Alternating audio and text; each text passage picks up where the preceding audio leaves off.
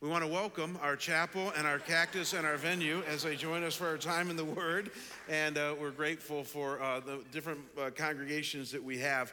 And today we're going to start a new series. I'm going to pray in just a minute that we announced in our announcement time. But I want to comment on how we're hoping how watershed and important what is going to happen in our church over the next few weeks will be. Many of you in life have had moments where you say, in light of something going on in your life, you might find yourself saying these words, I get it. I get it. That's happened to you before. Maybe at work or in your marriage or in your parenting or in your hobby. You don't initially understand something. You don't initially experience something, but then you go through an experience or you go through an aha moment or whatever it might be, and you find yourself saying, okay, I get it. I get it. And we all have experiences like that. This past summer, as I was away on my sabbatical, at one point, a couple of our staff, the executive leadership team, came out to where I was in Michigan for a couple days of prayer and planning. And we had a lengthy discussion when I was in Michigan as to, in the next season of life for Scottsdale Bible Church, what is it that we want us all to get?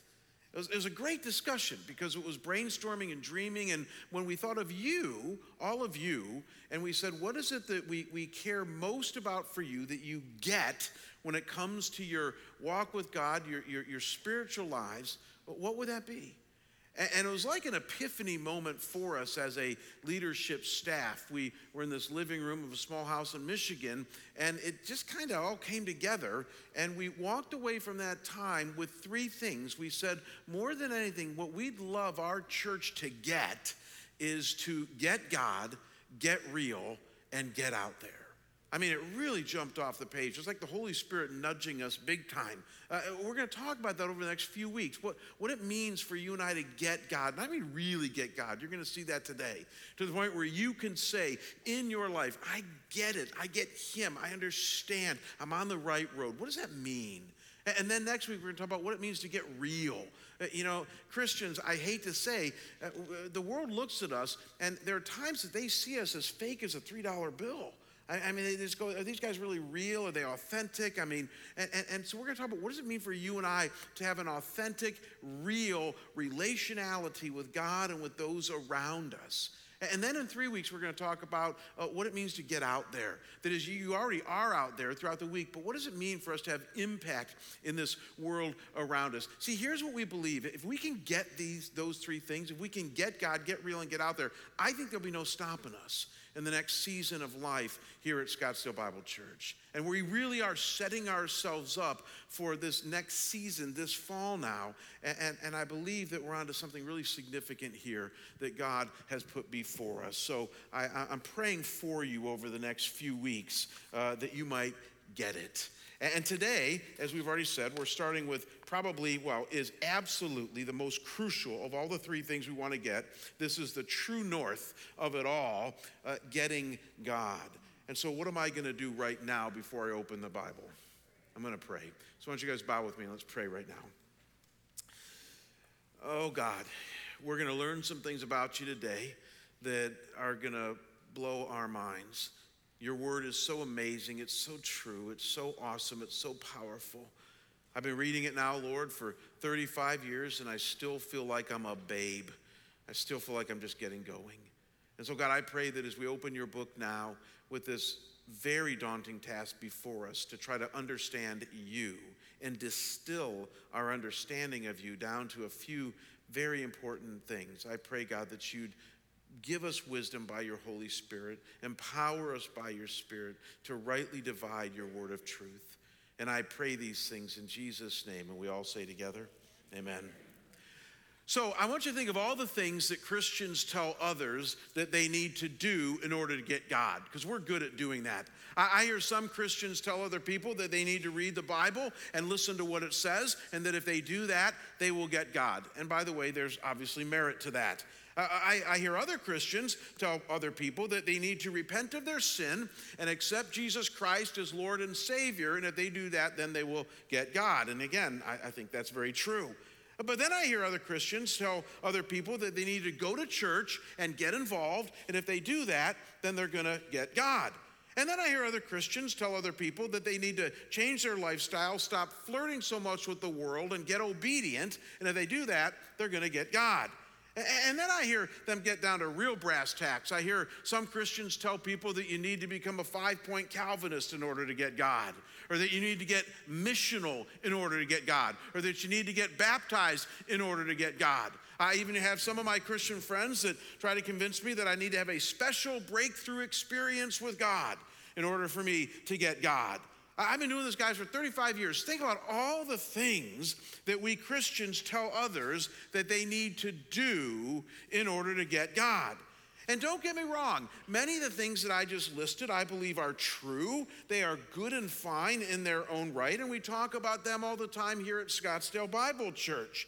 But here's what we need to do today. If we had to distill what the Bible says about what it means to get God to what is most core, look at me, to what always works, to what is universally true, to what we know to be rock solid, what would it be? Have you ever thought about that?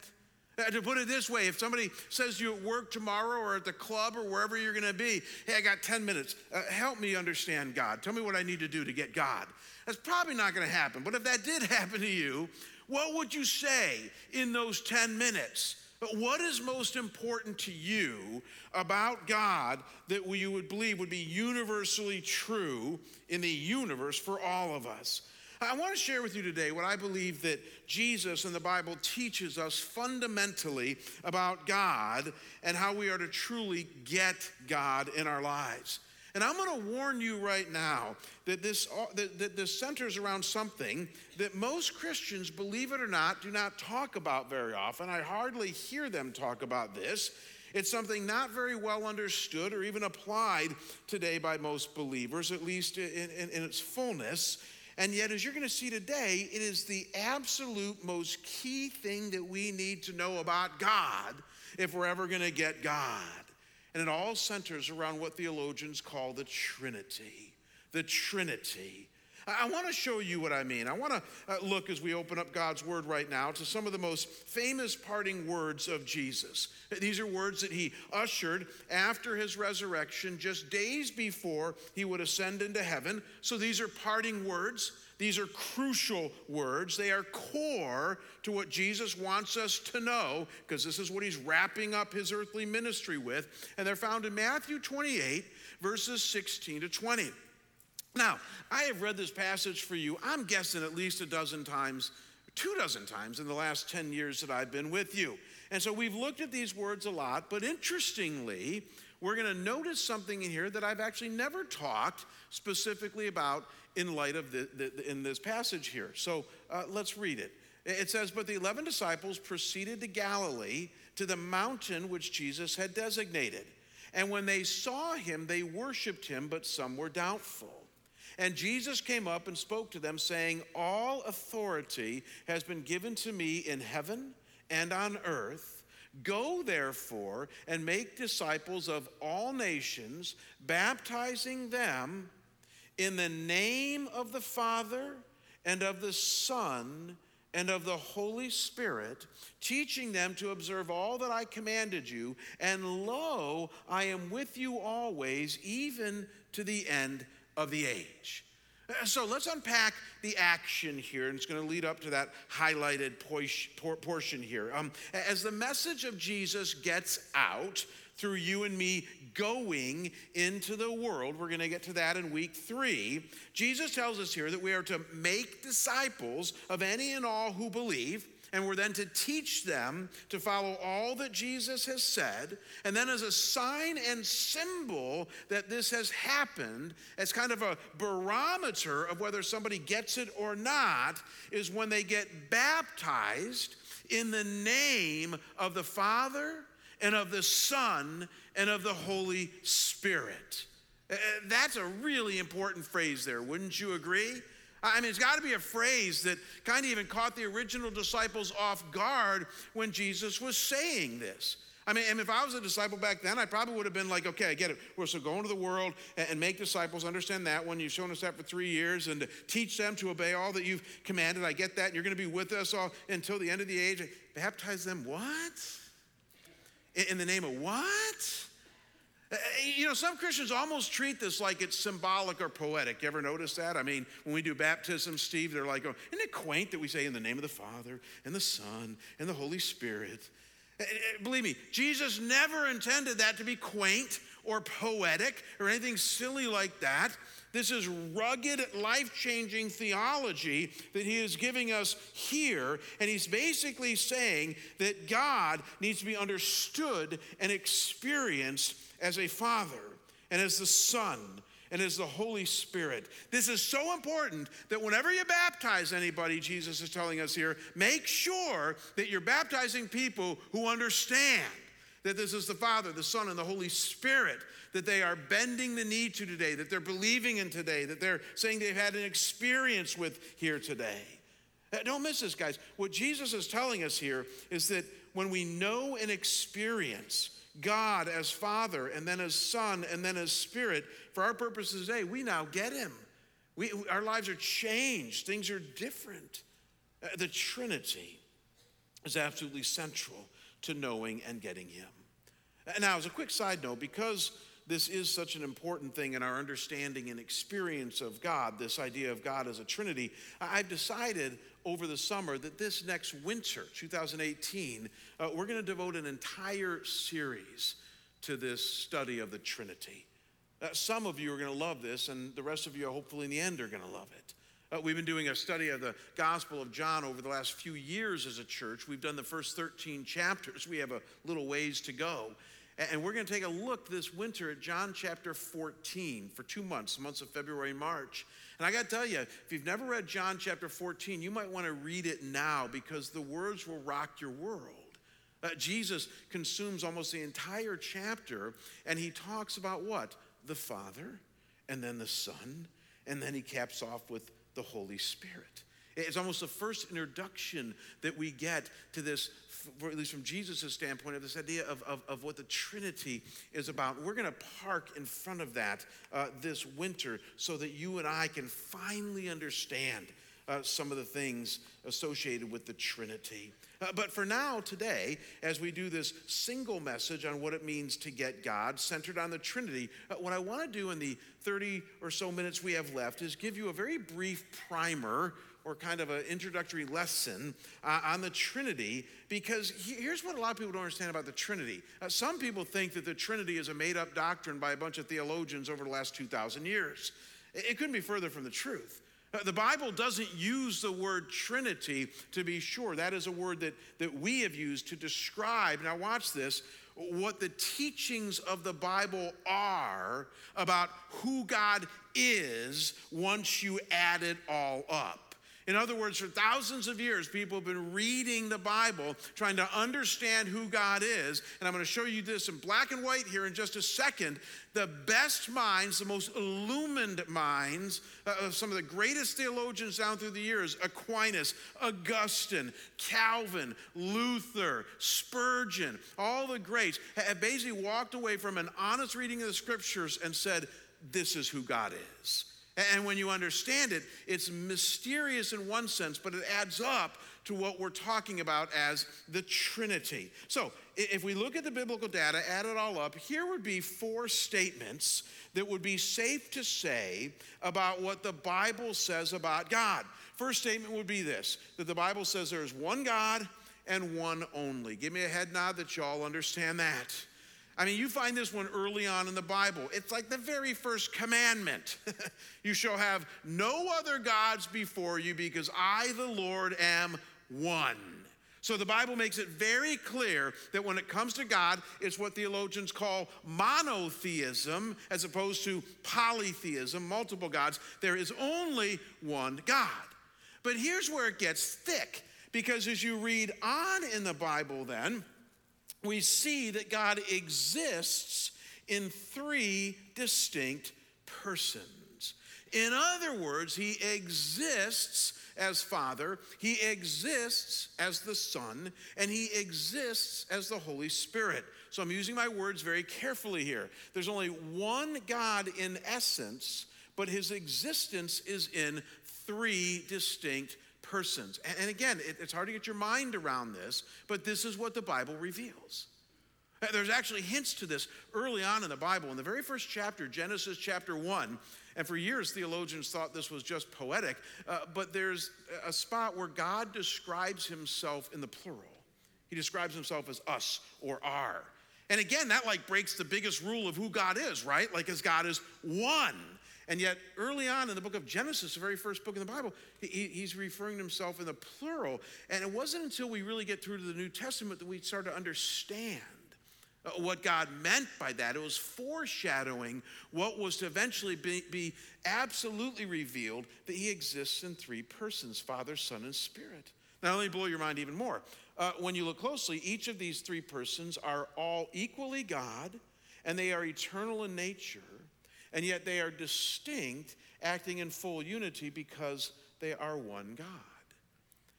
This is beyond the scope of today's message, but I mean, I'll just confuse you even more. What we're not saying here is that there are three manifestations of God.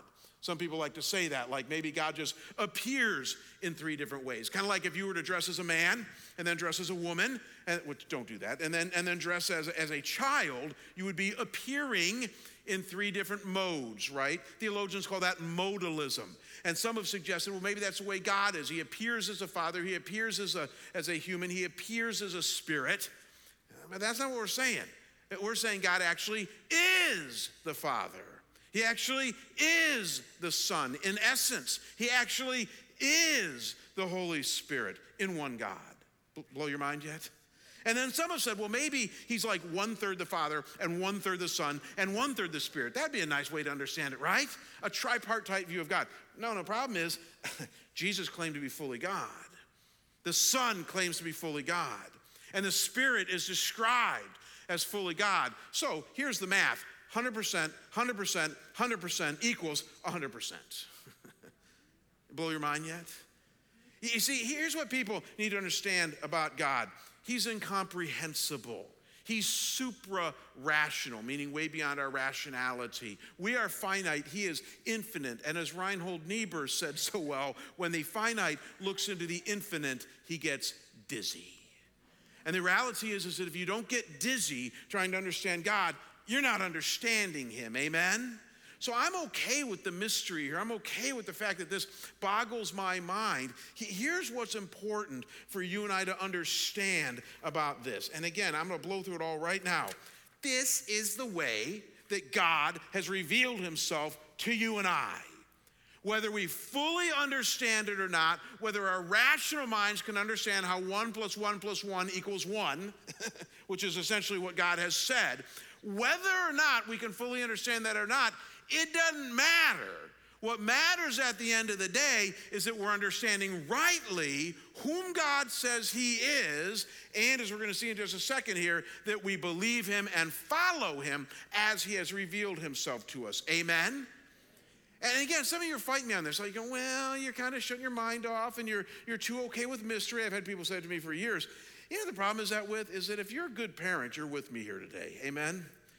I mean, when your 3-year-old comes to you and says, Mommy or Daddy, can I have a Snickers bar for a snack? Your first question is, how do you know what a Snickers bar is? Because we don't eat those things in our family, but they know what it is. They saw a TV commercial or somebody ruined them at the nursery or something like that. And you say, no, you can't have a Snickers bar. You can have a piece of broccoli or a piece of cheese, you know. And can you imagine if your little 3-year-old said, I don't want a piece of broccoli. I want a Snicker bar, you know. And no, you can't because it's 3 PM and we're not going to ruin your dinner. And imagine what would happen if your 3-year-old said to you, I don't understand. Now, by the way, when they become teenagers, they're going to say that to you a lot. And so, you know, your 3-year-old says, I don't understand. Why are you being this way? I don't understand why you won't. I don't understand. Are you concerned whether or not your child understands you or not? Or are you more concerned that your child listens to you or not? Which is it? Well, a good parent would say, hey, I've tried to explain myself to you as best I can. You got this little 3-year-old mind. You're not going to fully understand it, but I love you. Listen to me. It's good for you. That's what a good parent does. Could it be that God does something similar with us? I'm a pretty intelligent guy. I'm not bragging. I just am. I got an earned master. No, I'm not serious. I know that sounded so arrogant. My mother had me tested, all right? No, what I mean by that, though, is that I have an earned master's degree in theology. I've written papers on Augustine's theodicy. I understand philosophy, and I've read all the big guys and all that, and I get most of what they're saying. And here's my point. When I try to understand the Trinity, I'm lost. I can't explain it. I can't understand it. But at the end of the day, what I've learned to do if I want to get God is to accept it. Because by accepting it, I'm getting him. I want to go a little bit deeper right now with the Trinity. And some of you are going, really? Really? You think you want to do that? I do. And I want to spend the rest of our time that we have showing you why possibly God exists as Father and as Son and Spirit. And you're going to find this extremely practical to your life. Because I think when Christians or anybody finally understands why God exists as Father and why he exists as Son and why he exists as Spirit, how that benefits our lives, you start to understand maybe why the Trinity is so important. I sat in my office this week. Give me another click, or give me 2 more clicks here. Nope, 1 more. There you go. And fill them in. I sat in my office this week and I thought, if I had to explain to you, dear people, who the Father is in 2 words, and who the Son is in 2 words, and who the Spirit is in 2 words, here's what I'd say. I would tell you that the Father is the sovereign sender. We'll get to that in a second. I would tell you the Son is the rugged redeemer. And I would tell you that the Holy Spirit is the empowering enlightener. Notice first that the Bible, I believe, describes God very clearly, God the Father, as the sovereign sender. Look at Galatians chapter 1, verse 1 here. It says, Paul, an apostle, not sent from men, nor through the agency of man, but through Jesus Christ, and the implication has been, and from God the Father. So notice 2 things it's telling us about God here. First, it's telling us that God exists as the Father. Give me a head nod, y'all see that. God is our Father, and it's Father with a capital F because that's the person of God. In his person, he is our Father. But then notice that it's telling us, Paul the Apostle, is that when he was sent into the ministry, it was the Father who sent him through, and we'll get to this in a minute, Jesus Christ. And we're nudging up here against this idea of who God the Father is. Picture this. He is the sovereign one existing for all of eternity in heaven. He is the one who has never left that place because he is in ultimate control of all. The Psalms tell us he rules the entire universe from that place. He created everything that we see and even that which we do not see. Everything is under his authority. So he is the sovereign one who also sends and controls everything that happens on planet Earth. Look at how Jesus would tell us this when he was on this earth. Maybe some of these sayings of Jesus will now make sense to you because this confuses a lot of people when Jesus talks like this. He says here in John 6, all that the Father gives me will come to me, and the one who comes to me I will certainly not cast out. For I have come down from heaven, not to do my own will, but the will of him who, say this word with me, sent me. So again, maybe now it makes sense. Jesus is saying, look, the Father is in such control of everything that only those that he sends to me are the ones that need to come to me, and those are the ones that I receive. Why? Because he's sovereign. God is in that much control, God the Father. And then Jesus makes it clear that the Father is the one who sent me here. And then at other times he'll say things like this: everything I see the Father do, that's the only thing I do. I don't do anything unless the Father tells me what to do. You see, God the Father is truly the sovereign one in control of all. And again, some of you might be tempted to think right now, well, yeah, okay, this was good for Jesus. I mean, but how does this affect me? Glad you asked. Look at what Jesus would teach at one point. Doesn't this rock your world? Matthew 10:29. He says, are not 2 sparrows sold for a penny, and yet not one of them will fall to the ground apart from your Father, meaning your Father's will, his control, his sovereignty. You know, it blows me away about this teaching here of Jesus is that sparrows back then were no different than sparrows today. I'm not here to disparage sparrows, but do we all understand they're not the most important bird in the bird kingdom? Sparrows are not peacocks. Sparrows are not parrots. Sparrows are a dime a dozen. They're everywhere. And they die all the time in the woods, and not to put too fine a point on it, but most of us don't care. And God knows that. And so he's saying here that not a sparrow falls to the ground, this insignificant bird, outside of the will of the Father. Does that blow you away? I mean, we could substitute centipede, ant, amoeba, whatever you want to put there. It's all under the Father's control. And here's what blows me away about that. And you think he's not in control of your life? I mean, some of you come to me, and I love you to death, but you whine. You say, oh, things are so bad. Da, da, da, da, da. And I sit there and go, okay, I know they're bad, but guess what? He's still on the throne, amen? He's in control of your very life. He's in control of everything that happens here on planet Earth. It's all got a plan, and if you trust him, you're smack dab in the center of that plan because he is that good, he is that sovereign, and he loves you that much. That's the Father as he has revealed himself.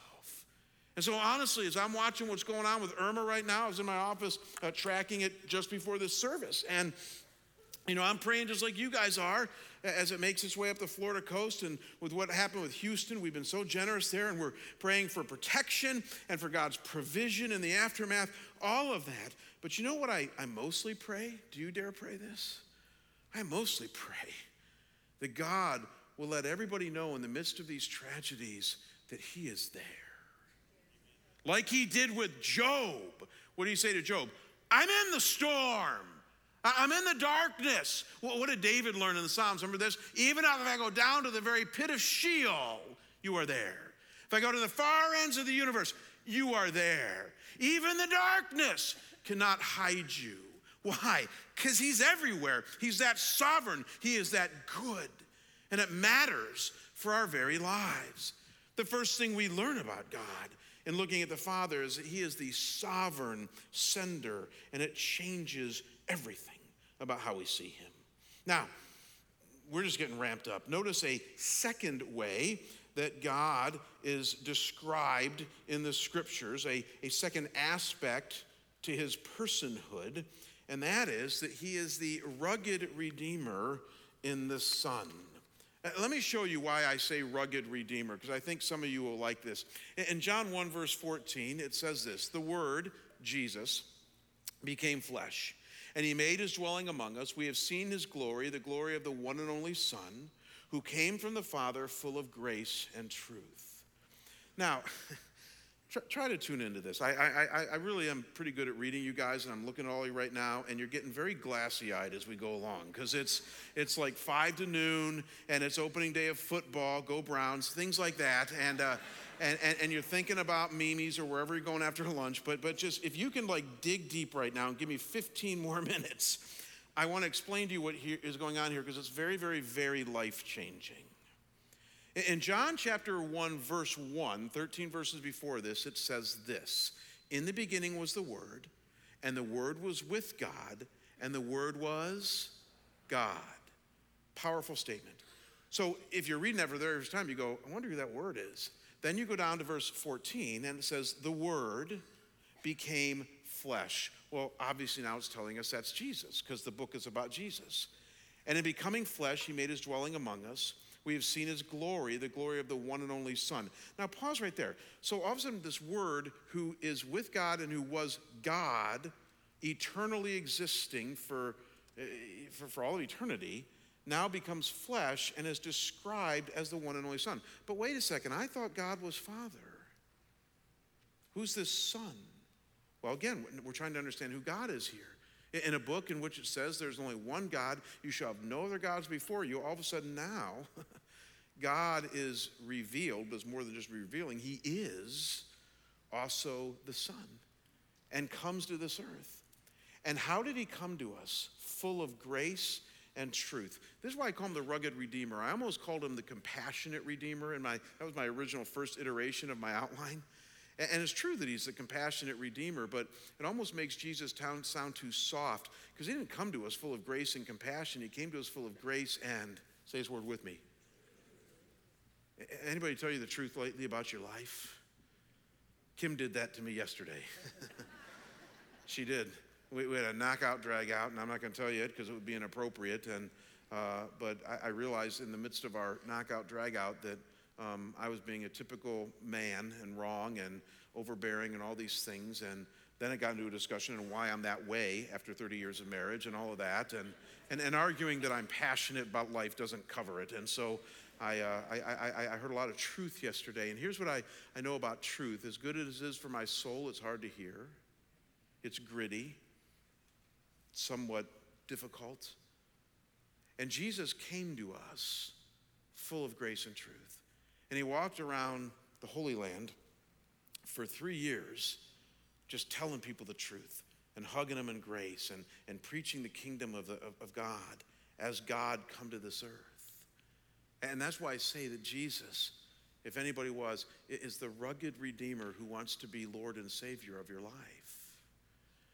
He is our Redeemer. Look at how Galatians would put it. Galatians 4, verses 4 and 5, it says, "But when the fullness of time came, God, the Father, sent," why? Because he's the sovereign sender, "forth his Son, born of a woman, born under the law, so that this Son might redeem those who are under the law, that we might receive adoption as sons." So obviously, just a cursory reading of this would tell us that the most important thing the Son came to do, full of grace and truth, is to redeem us. Now, I'm going to ask you a very simple question, and I'm going to set you up for a little bit of failure here, but I'm going to prevent you from at least acknowledging your failure here, and most of you won't fail. But the question I'm going to ask you, and I don't mean to insult you, but the second graders in Sunday school today would know the answer to this question here at our church. Did that set you up enough? But it's a very, very important question. And the question is this: what did Jesus come to redeem us from? Anybody know the answer to that? Say the word. Sin. I hope that was the word. Some of you, that's not the first thing that came to your mind, and that's why I'm glad you didn't yell it out. But our second graders would have got that one. They would have said clearly that Jesus came to redeem us of our sin. And you're saying, well, what else could he have redeemed us from? As I hear Christians talk, I sometimes get embarrassed. The way I hear some Christians talk, Jesus came to redeem me from my bad financial choices. Jesus came to redeem my failed marriage. Jesus came to redeem my kids who aren't turning out. Jesus came to redeem my job that I hate. Now, let me ask you guys a quick question. Does Jesus care about your marriage, your kids, your money, and your job? And does he want to help you with those, yes or no? Yes, of course he does. Here's how we know, though, that at core, he didn't come to redeem you necessarily from those things.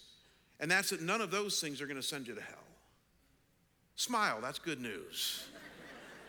In other words, your failed marriage, your bad parenting, your stupid financial decisions, those are not things that are going to send you to hell per se. The only thing that has the power to send you to hell is your sin. Now here's the bad news. You were born with it. You were born with a propensity inside of you to say to God, I'm doing my own thing. I got it. I don't need you. I'm going my own way. What does Isaiah say? We all like sheep have been led astray. We've all gone our own way. We all have that inside of us. And God says that is sin, that is stubbornness, and that separates me from you for all of eternity. And so something had to be done about that. Jesus came that he might redeem us of our sin. That same sin that separates us from God for all of eternity. And what does that mean? Look at Ephesians 1:7. It says, in him, Jesus, we have redemption through his blood, because he went to a wooden cross and died for your sin, the forgiveness of our trespasses according to the riches of his grace. Wow.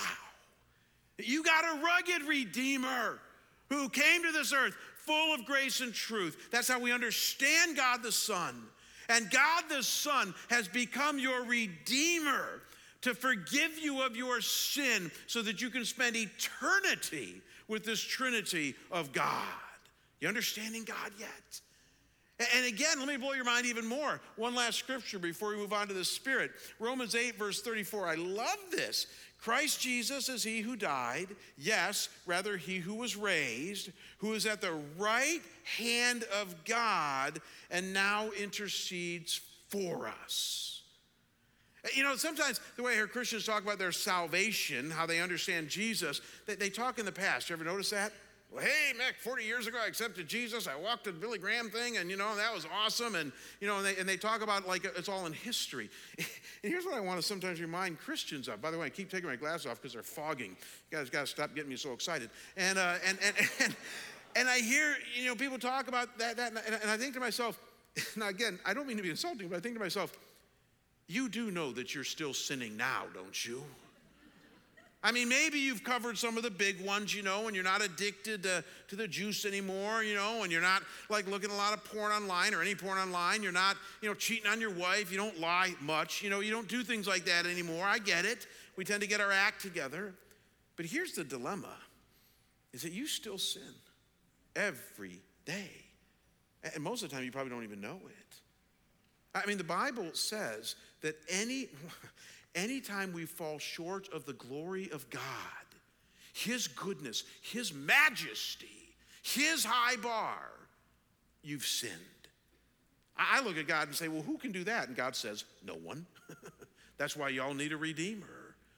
But every time I have a thought on the freeway when somebody cuts me off, every time I have an ill feeling, does that ever happen? I mean, it happens to me all day long. I mean, somebody will say something in a meeting, I think, well, that's stupid, and I have this ill feeling there, and because again, I'm smarter than them, and so I have this, ill feeling, which by the way, that's a sin right there, because that's arrogance, and I mean, do you guys understand the trap here? We are caught in our sin every moment of every day. Now, I'm going to get weepy. I don't want to get weepy. I lost it in the last service, and we can't show that on the web, so I want to try to hold it together now, but this is so meaningful to me. Here's what this passage is saying to us, is that every moment of every day when we sin, something's going on in heaven that concerns you.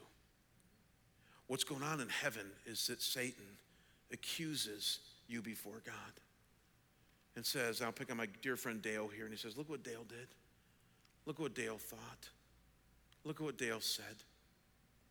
And the second that comes before the throne of God, forgive me, the Son is right there. And the Son looks to the Father and says, Father, I covered that one. My blood covers Dale's sin. For all of eternity, I have forgiven him. And the Son intercedes on our behalf until you finally die, in which you'll be in his full glory.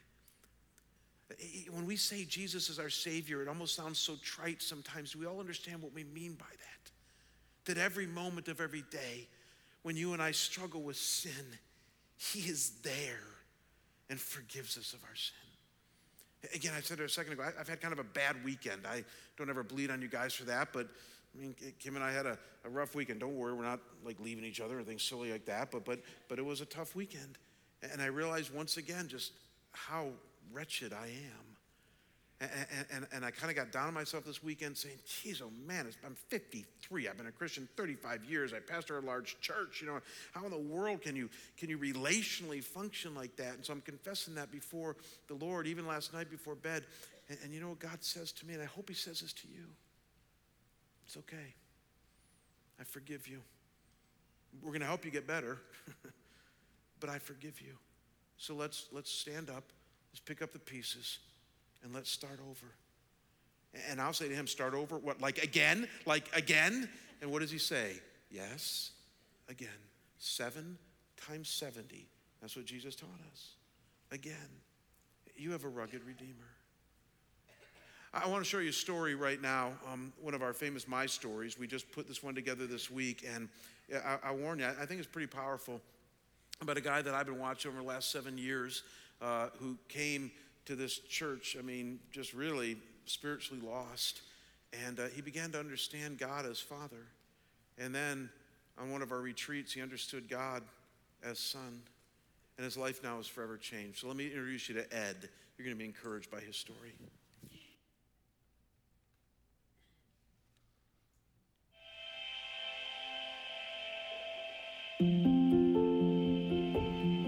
Like so many other people in the Midwest, I got tired of the cold winters and a really bad economy, so I moved to Arizona in 1976.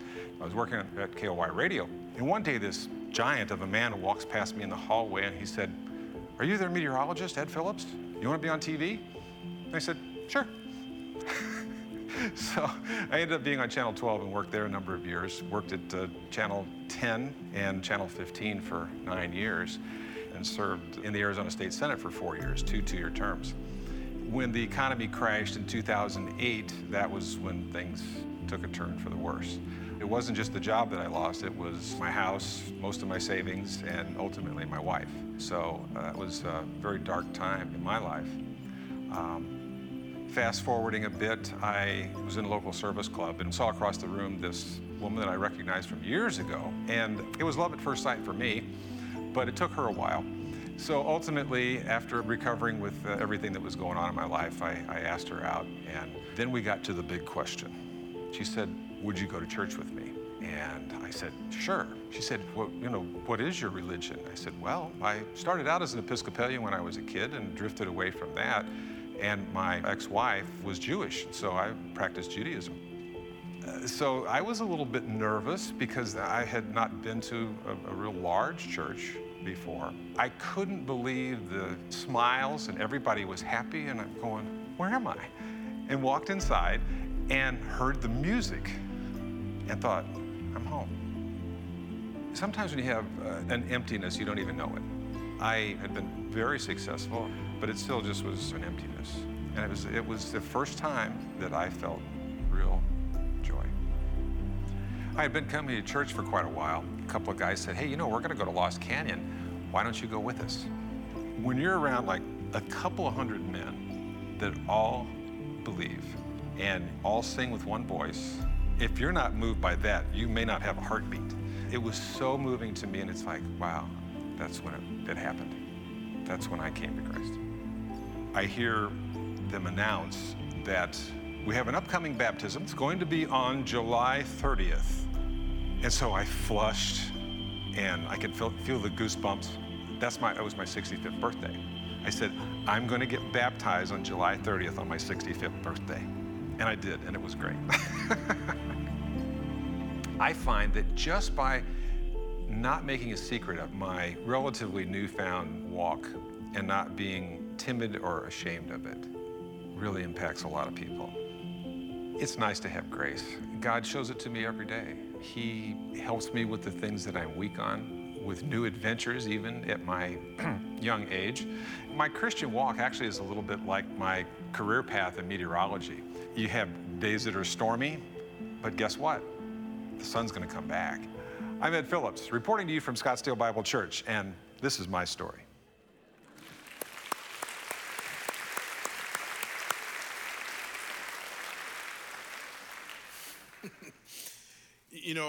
I've been able to watch Ed for years as he's been coming here, and he was at that Lost Canyon retreat that some of you were at with us, and to see him go from, initially, did you catch this, experiencing God as Father?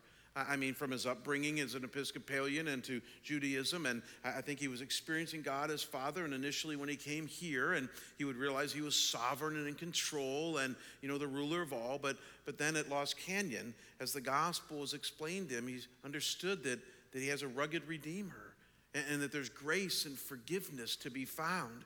And now, since that time, Ed is experiencing a third person of God, and that is the Holy Spirit. We have just a few minutes left, and we're going to talk a lot about the Holy Spirit this next winter, but let me introduce you to the third person of the Trinity, without which you will not get God, and that is the Holy Spirit, whom is best described as our empowering enlightener. Let me show you this from the scriptures in Acts chapter 5, verses 3 and 4. This is that famous passage where Ananias and Sapphira had lied to the apostles, and kind of a stiff punishment, God struck them down. And so here is the action going on with that. It says, "But Peter said, 'Ananias, why has Satan filled your heart to lie to the Holy Spirit and to keep back some of the price of the land? While it remained unsold, did it not remain your own? And after it was sold, was it not under your control? Why is it that you have conceived this deed in your heart? You have not lied to men, but to God.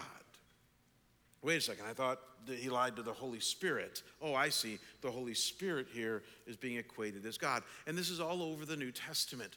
The Holy Spirit is given the attributes of God. The Holy Spirit is described in only the way that God could. The Holy Spirit is at times, even like here, called God with a capital G. So the point being that theologians over the years have said, well, this is obviously a third person of the Trinity being shown here, being revealed to us here. It's the Holy Spirit. And so again, like the Father and like the Son, how are we to understand the Holy Spirit? Two quick passages, and then we're going to wrap this up. First is in 1 Corinthians 2:10, it says, "For to us God revealed them," meaning the truths of who he is, "through the Spirit. For the Spirit searches all things, even the depths of God." Now, guys, this is huge. The Holy Spirit is the one who reveals the truths of God to you and me. And most of the time, you might not even know it. Even before somebody becomes a Christian through the rugged Redeemer, the Holy Spirit is the one who enlightens, reveals, convicts, a la John 16. The Holy Spirit is the only one who can help us adequately understand the things of God. The great reformer John Calvin used to be seen muttering a prayer over and over again as he was walking up to that great pulpit in Geneva, and somebody asked him once, "What are you muttering?" He said, "This is what I'm muttering. Come, Holy Spirit, come." Because he knew that if he was going to open this book and try to help people understand God, the only way it was going to happen was through the Holy Spirit enlightening or illuminating people's minds. Does that make sense? And so again, somebody asked me the other day, can you pray to the Holy Spirit? What's the answer to that? After today, I hope, yeah.